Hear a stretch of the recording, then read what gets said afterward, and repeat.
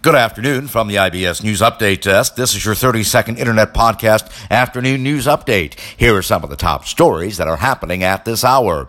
President Trump says federal officers in Portland have done a great job and is considering deploying them in other cities.